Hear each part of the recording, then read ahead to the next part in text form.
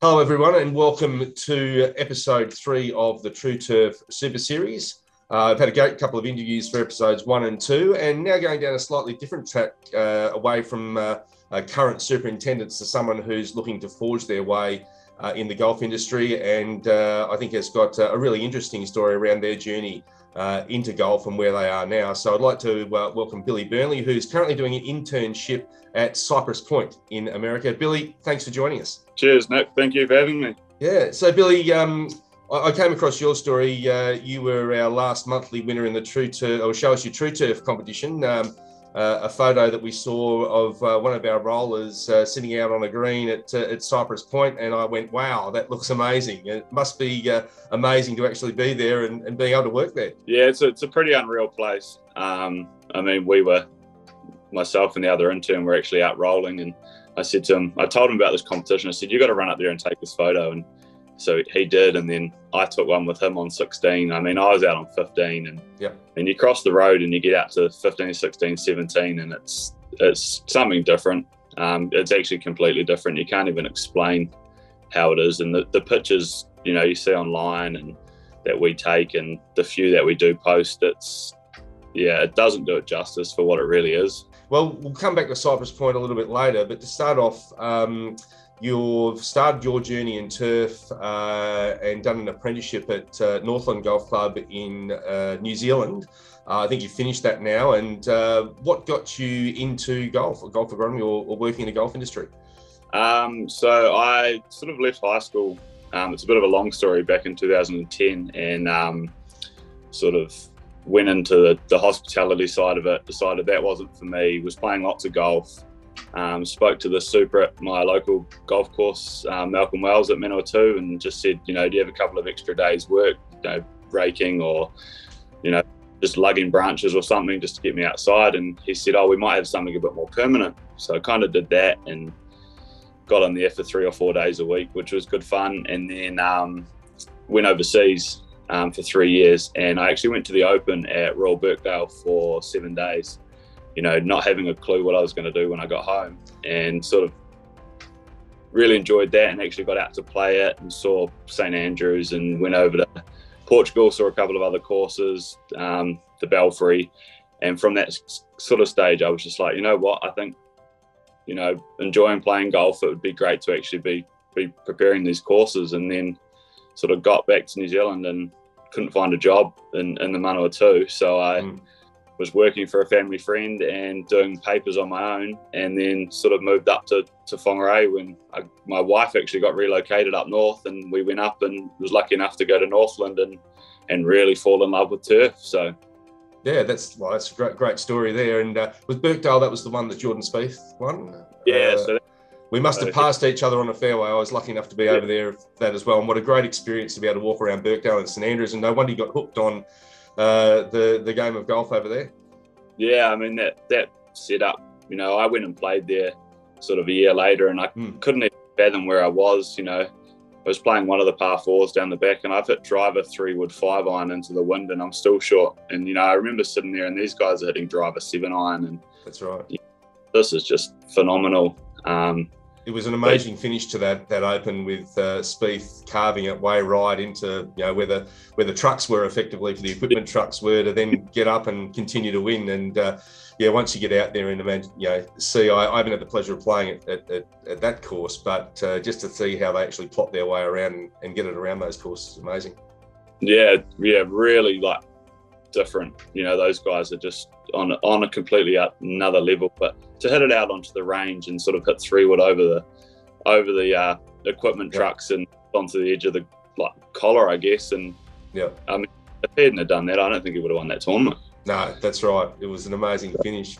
So the apprenticeship, then you come back to New Zealand and you start your apprenticeship. Obviously, it's a tough road anytime doing an apprenticeship. How did you get through it? And I know it's obviously great support from the superintendents that work with their apprentices to educate them, but I'm sure there were plenty of highs and some lows along the way. So how was the apprenticeship experience? The apprenticeship was good. I was lucky enough that I started obviously down in the Manawatu, where I'm originally from. And then when I moved up to Whangarei, they still let me head back down there to complete my block courses, which was great because obviously the guys I met in the first year were awesome. The tutor, Brendan Hannon, he's actually a family friend, so that made it a bit of extra help. And just having a couple of other mates in the industry to bounce ideas off, just asking them for help. And COVID actually helped a lot. Just being able to, especially the first lockdown we had in New Zealand, 2020, I just started my level 4 and wrapped my head really around the main concept of the level 3. And I sort of just had 5 weeks to sit down and actually, get my head around it. And a lot of it started to make sense once I was actually working on a golf course, which was great. Now, for international listeners, Whangarei is spelled WH, and it's just north of, a little bit further north of Auckland. Tell us about the location and a bit about Northland Golf Club. So Northland is a little, I guess, well, for us, we'd call it a little country course.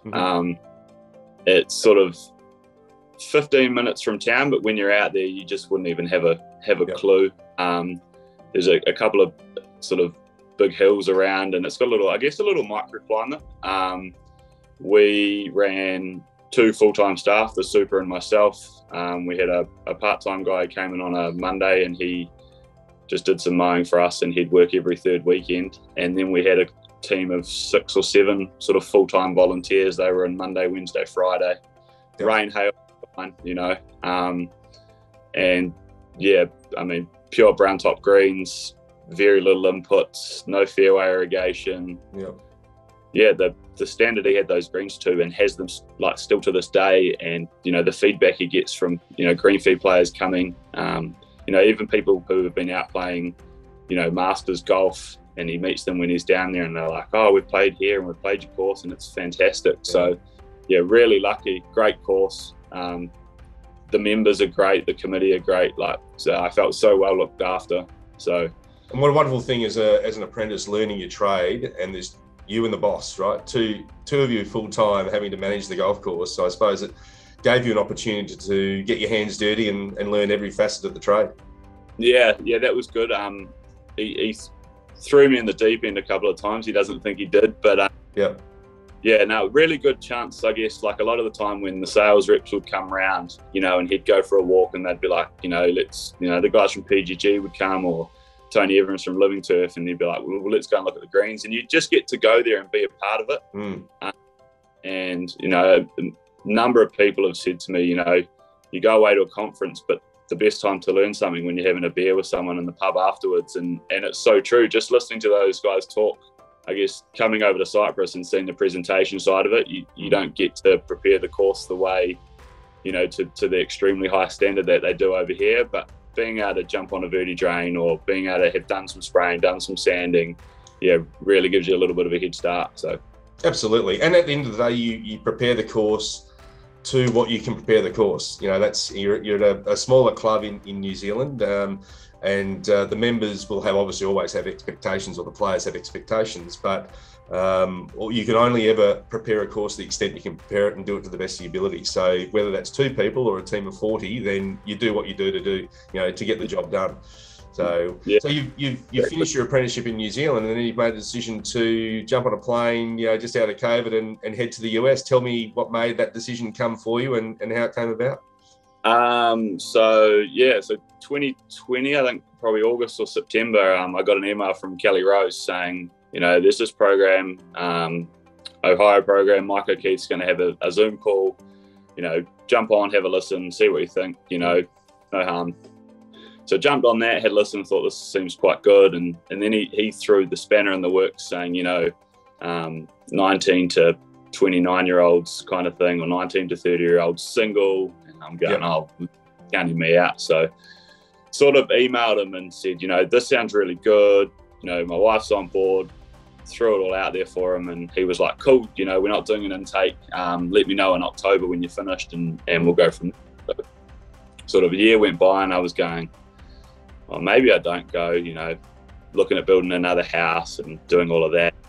So I got in contact with him and applied, and, went 2 or 3 weeks sort of went by, and hadn't heard anything. So I was sort of like, oh no, none of this is happening. And I get an email from him, It was the 19th of November, and he goes, look, I've WhatsApped you on the 4th, the 5th, and the 6th of November, and I haven't heard anything. Like, what's going on? I've found your placement. So this is 5 o'clock in the morning. I've woken up to this email, and I've rung him at 5:30, and I'm rubbing my eyes, and he's gone like, do you really want to be doing this? And I said, yeah, I'm still committed. You know, he goes, cool, because I've been in contact with the guys at Cypress Point, and you know, they're keen to get in touch and sort of see what it's all about and see what you're all about, and we'll go from there. And so, yeah, it was just a matter of, I guess, getting in touch with Mike and talking to a couple of other guys who had done the program. I was lucky enough, there was another guy, George Signal, who had actually been to Cyprus during COVID. Got in touch with him, and he's had nothing but good things to say. So I thought, you know what, I'm 30, but let's go and do it and see what happens. And yeah, I mean, I've been here 12 weeks now, and I've learned in the last 12 weeks, I've learned just as much as I did in my 3-year apprenticeship. That's great. So the Ohio State University program, tell us a little bit about that for those that may not know it. And obviously, it's a massive campus there. I've seen some of your comments on Instagram about the size of the buildings and those sort of things. So tell us a bit about the program. So the program itself supposedly comes under the branch of Ohio State University, but it's funded separately. So basically, it's just they have an inbound and an outbound, and they are offering people like me, you know, people from Aussie, there's a few English guys, there's a couple of girls from Zimbabwe actually come out to work on some golf courses. But yeah, basically the chance to come and see what, I guess, the pinnacle of golf course maintenance is all about over here in America. Most of the time it's 7 months, 12 months or 18 months, and you 9 out of 10 times get placed out on the East Coast where they've just come out of winter. You get to do, you know, your spring renovation, and then go into summer, work your tournament, and then sort of 7 months, so say October, they sort of send you down to Texas or Florida where it's a little bit warmer, and you know, you see out your last few months, or you go home depending on, you know, what you want to do. Which, I mean, even when I started my apprenticeship, I didn't even know that existed. It's advertised if you look in the right places.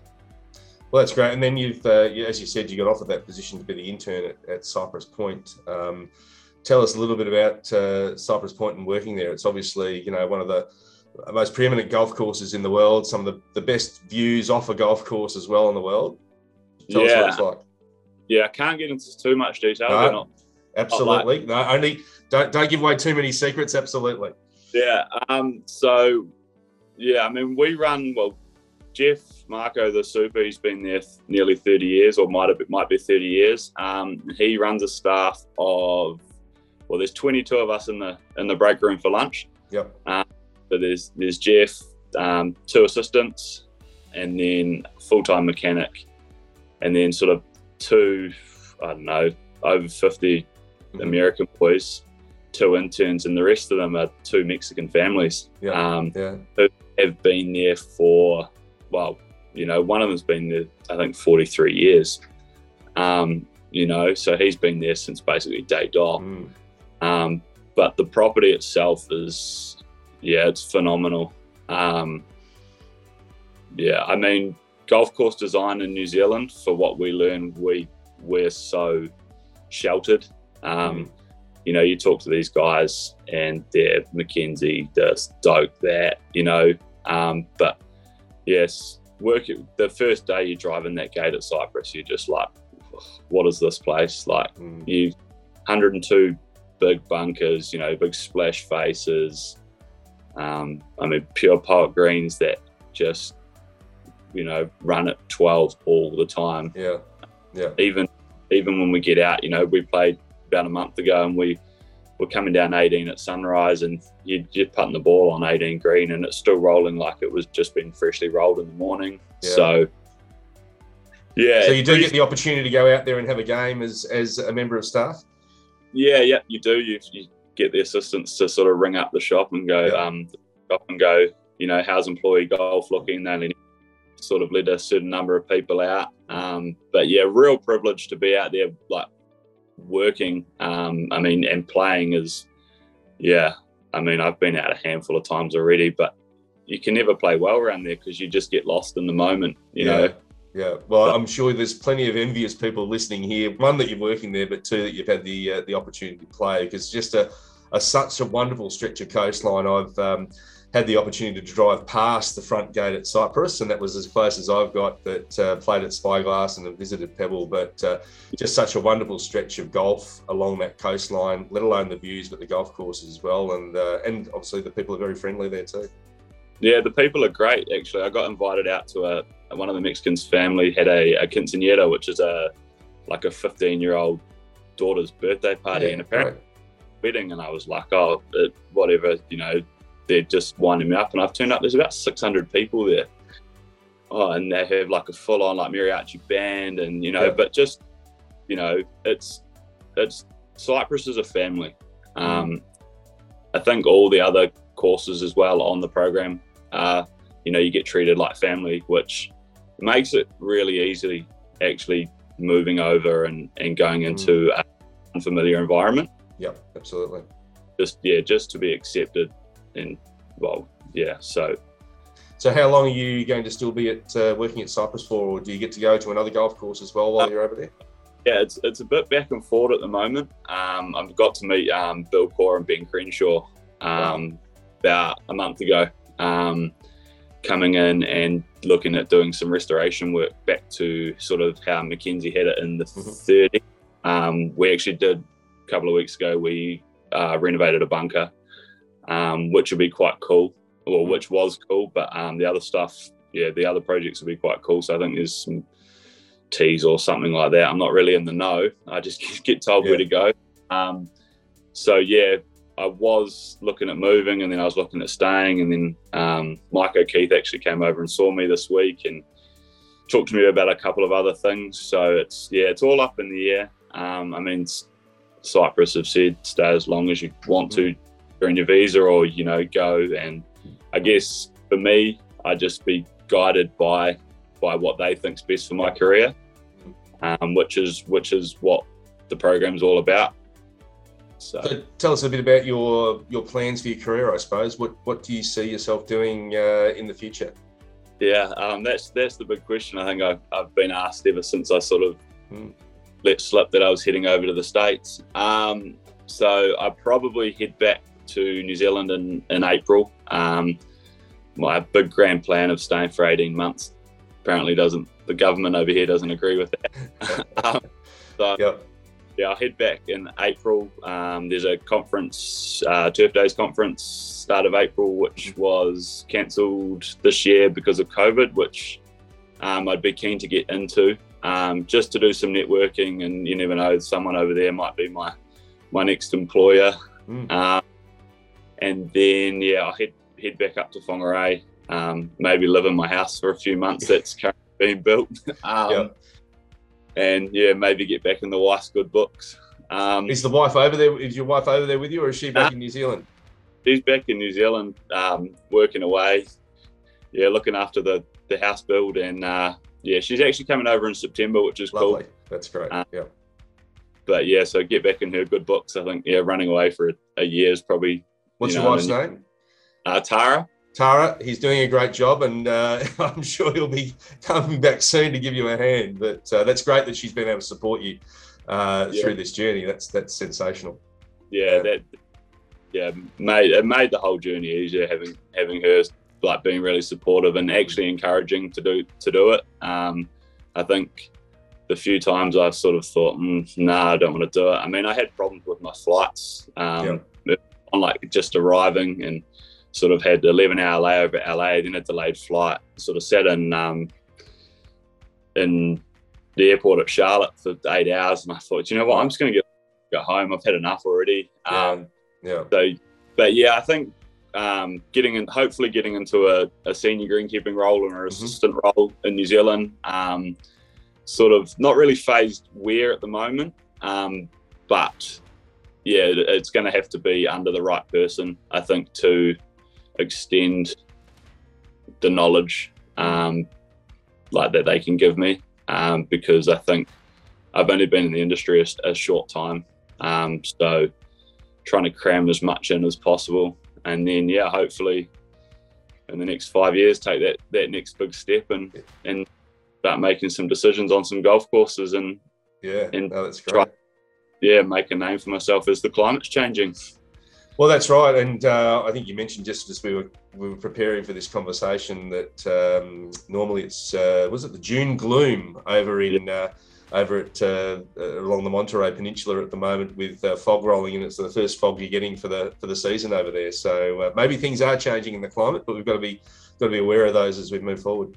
Yeah, I'm not sure they're happy that the fog's not rolled in. I mean, there's 7 golf courses on a reclaimed water reservoir, and everyone's putting out bombs every night because it's just dry and windy. So, but that'll be a really exciting sort of time to actually start taking over a course, is when people start actually thinking more about the environment, and obviously, everyone's talking about potentially in 30 years time there's going to be a water shortage, or 50 years time, and so species of grasses and things like that's one thing that really sort of excites me about this industry, is that it's going to be forever changing. So very much, and sustainability is the key thought process at the moment. And as you say, the industry that we're in and that you're working in on a day-to-day basis, the information that's shared between superintendents and the superintendents associations is just sensational. How everyone collaborates together and looks for these opportunities to think about sustainability and how the future of golf will be managed. Yeah, and I guess with it being such a tight-knit industry as well, everyone's willing to help each other out, and no one wants to see golf courses go under or anything like that. So, I mean, just the way science is going, we'll be eventually probably growing Bermuda and Cooch and bloody freezing temperatures. Who knows? Yeah, who knows? Yeah, that's right. And you got the going to Cypress, got the opportunity to jump on our Tru-Turf rollers over there. So how was that experience? The first time out there, thrown into the deep end, I think. Yeah, so that was quite good actually. One of the Mexican boys sort of gave me the run through and then sort of let me loose, and never been on a Tru-Turf before. Didn't realise that rollers could be smooth actually. The one at Northland was a bit of a rickety old thing, but it was wonderful. It was, you see them on TV all the time, and it was a bit of a fanboy dream come true actually to sit on one. And actually the first day I got to roll greens, the assistant who was on for the weekend came in and he goes, "Your countrywoman's out there playing." And I was kind of like, what do you mean? He goes, "Lydia Coe's just teed off." And we were all, wow. I jumped on the phone and texted my old Cypress, said, "I've just rolled greens for Lydia Coe." And he goes, I've just cut greens for the Sunday haggle, don't worry. The roll was pretty sweet. So yeah. How often are you rolling there at Cypress? I suppose it changed, but that give me away any secrets again, but is it a regular program of rolling? Yeah, 3 days a week. So 4 days of cutting, 3 days of rolling. So I mean, probably a little bit different this week, a little bit tournament week, or sometimes they spice things up and go, these are feeling a bit slow. Mess with the members a little bit or something like that. But normally 3 days a week. At the moment, not sure how it changes sort of going back into winter with growing season and things like that. But the climate here is pretty similar all year round. I sort of did a bit of digging before I came over, seeing what clothes I had to bring with me. Well, certainly where we are in June at the moment in New Zealand would be a lot different to June on the Monterey Peninsula, that's for sure. Yeah, well, it looks like a lot of the country have had just as much rain over there in June so far as Monterey getting the whole year. Yeah, so, that's right. Well, that's great. Well, and it's obviously a great time for you now moving through over the next few months to learn what you can whilst you're out on the road, and touch on something you mentioned before with meeting Bill Core and Crenshaw the other day, and obviously on a Mackenzie course. Does architecture for you? Have you learned a bit about golf course architecture and how that fits into the game, and how you manage that from a turf management perspective? I haven't really learned as such, sort of, they haven't sat down and done any papers or anything Yep. on it. You sort of brushed on it with these guys as they're sort of talking about it. I didn't actually realise, but one of the guys actually mentioned something about Mackenzie used to working for one of the army or something like that. And That's right. I was standing on the greens and I sort of turned around and I said, you can't even tell there's any bunkers on this golf course. And he used to build bunkers for them to hide in. So obviously, but yeah, definitely plays a big part in it. When you actually sit there and you see the old photos and see how it's changed over time with top dressing and yeah, there's a few slopes there that they've pointed out that aren't as big as they used to be around the greens. So yeah, I think that's one thing that I've really enjoyed since I've been here is they do really try and not drive it into you, but it does get tossed around all the time. Mm-hmm. And yeah, having an understanding of how the architect wants the course to play. Yeah, quite a key aspect, I guess, of making sure you're producing the best product you can in terms of playability and finding that balance between top class playability and a premium health product for the turf, I guess. No, that's great. Well, Billy, we'll wrap it up there. I really want to thank you for your time today. I know it's late in the afternoon over in the US. Now, we'll share your Instagram handle. I think it's the Kiwi Greenkeeper, I think it is, that you go by on Instagram. There's some great pictures on there. People can follow your journey.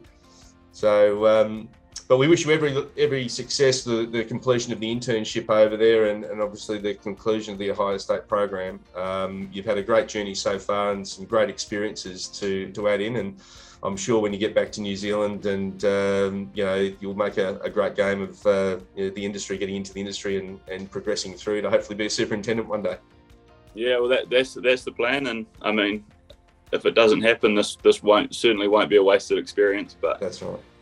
Yeah. All right. Excellent. Well, we'll wrap it up there. Thanks, Billy, and all the best. Yeah. Cheers, Nick. Thank you. Thanks, mate.